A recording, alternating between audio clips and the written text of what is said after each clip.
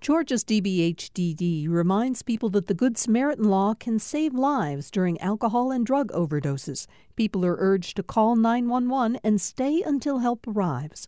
More information at opioidresponse.info.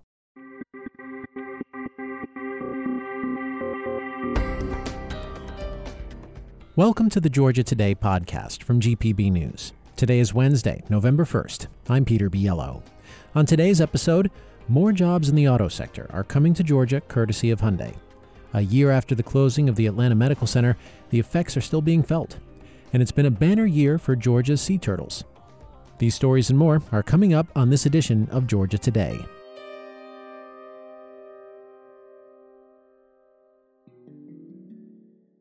You can now add the city of Newnan to the list of places in Georgia that'll be home to some part of the auto industry.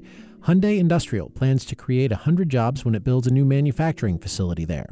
That brings the total new auto parts supplier jobs to more than 5,300. That's according to the governor's office. And that is in addition to the 8,500 workers expected at the Hyundai electric vehicle plant under construction west of Savannah. Hyundai Industrial makes car seats, armrests, and headrests for Hyundai and Kia vehicles. Other companies have recently announced projects in the auto parts space.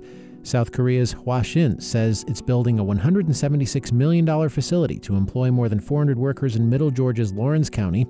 And Ohio-based F&P says it's planning a $22 million expansion of its facility, already one of the largest employers in Northwest Georgia's Floyd County. Delta Airlines says a pilot accused of threatening to shoot a plane's captain during a flight no longer works for the airline. The Atlanta-based airline said today it wouldn't comment further on the incident, which happened on a flight last year. Pilot Jonathan Dunn was indicted 2 weeks ago and charged with interfering with the flight crew.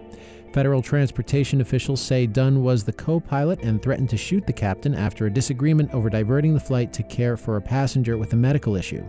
The Transportation Security Administration had authorized him to carry a gun on board under a program created after the September 11th attacks designed to safeguard the cockpit from intruders. Georgia's peanut harvest is coming in later than usual. Farmers say it's because of the weather over the last few months. GPB's Sarah Callis reports a wet spring and a dry summer have taken a toll on the crop, a nearly $800 million Georgia commodity. The peanut harvest on Joe Bodiford's farm are normally wrapping up by now. The owner of Savannah Peanut Company says he has been farming the crop for half of a century, and he calls this year's growing season unusual. He says a cool, wet spring on his East Georgia farm was followed by a hot, dry summer. Now, the ground temperature was too cold, but after that, it was too cold and too wet. And, the difference between having a wet shirt on and a dry shirt on in cool weather, you understand how that would affect the seed just like it affects you.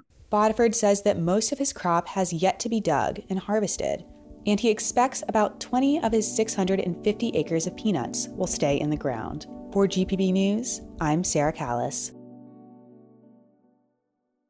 For ordinary people, blocking someone on social media is no big deal. For politicians, it can be trouble. A Georgia state lawmaker has settled a lawsuit with the man she blocked on Facebook. Marietta State Representative Republican Ginny Earhart blocked Thomas Biederman from her office's Facebook page because she said Biederman violated her page's standards. Biederman sued, claiming Earhart violated his constitutional rights to free speech. Under terms of the settlement, Earhart agreed not to block people on her official page. She'll also refrain from using her personal page for government business. She also agreed to pay Biederman's $80,000 legal bill. The question of politicians blocking constituents on social media is up for debate at the highest court in the land. The U.S. Supreme Court heard arguments yesterday in two similar cases. If you like hearing the news from around the state here on Georgia Today, you'll probably like hearing how Georgia's agriculture economy feeds the country and the world on A Fork in the Road. I'm David Zelski, and on the Fork in the Road podcast, we feature stories from Georgia's farmers, fishermen, merchants, artisans, chefs, and others who help provide Georgia-grown products to folks in the Peach State and beyond. Find it online at gpb.org/podcast or download it on your favorite podcast platform. Today marks the one-year anniversary since the healthcare giant Wellstar shut down its Atlanta Medical Center. GPB's Orlando Montoya reports the impacts of the hospital's closure are still being felt, while questions about the site's future remain. The closure shocked Atlanta leaders, leaving Grady Hospital as the lone Level 1 trauma center in Georgia's largest city. Atlanta trauma surgeon Mark Walker says the disruption to the city's healthcare ecosystem has been devastating. People have suffered as a consequence of the closure. The time is now for us to begin to address this in a very serious and purposeful way. Walker and some community leaders want the hulking building restarted as a hospital, but that might take years. Others want a crisis support center. In the meantime, it sits empty in a prime location for development. For GPB News, I'm Orlando Montoya.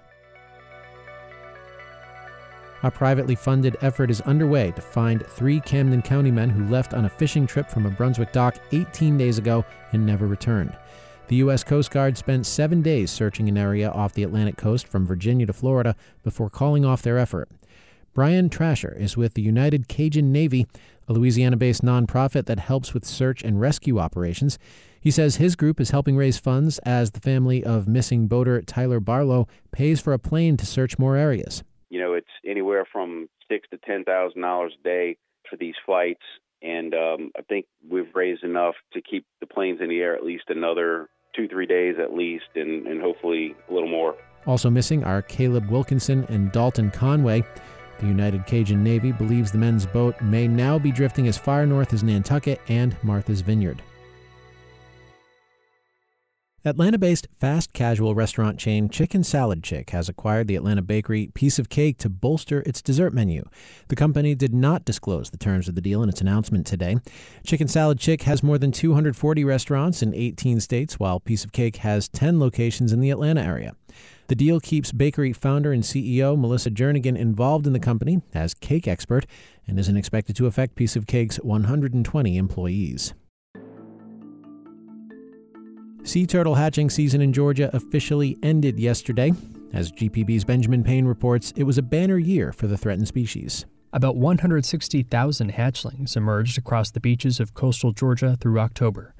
Georgia Sea Turtle Center research manager David Zilo is pleasantly surprised. He had been expecting a lower number, since last year was a high point after which many sea turtles take the next few years off. We're seeing about a 3 to 4% increase in nesting each year, and it just shows to me that dedicated long-term conservation and management actions can pay off. We're not approaching historic levels yet. We likely won't for another 15 or 20 years, according to some demographic models. But it's a sign that we're on the road to recovery. On Jekyll Island, where the Georgia Sea Turtle Center is located, 3 sea turtle moms returned unexpectedly after nesting just last year. Their names, Rogue, Justice, and Dos Equis. For GPB News, I'm Benjamin Payne. A woman is suing the Atlanta Braves and World Series star Jorge Soler for hitting her with a baseball during the World Series 2 years ago. In the suit filed in Cobb County Superior Court last week, Myra Norris says Soler threw the souvenir ball too hard into the crowd at Truist Park, badly injuring her eye. Norris's attorney, Susan Shaw, says players need to be more careful, and the Braves can't hide behind warnings for fans to pay attention at all times. The way that these disclaimers of liability, the way that they're written, protect players from exercising, ordinary diligence. Shaw says the lawsuit was filed recently because the 2-year statute of limitations had almost run out, and her clients and the Braves couldn't resolve the dispute outside court. The Norrises are also demanding unspecified punitive damages. Soler and the Braves have not responded to requests for comment.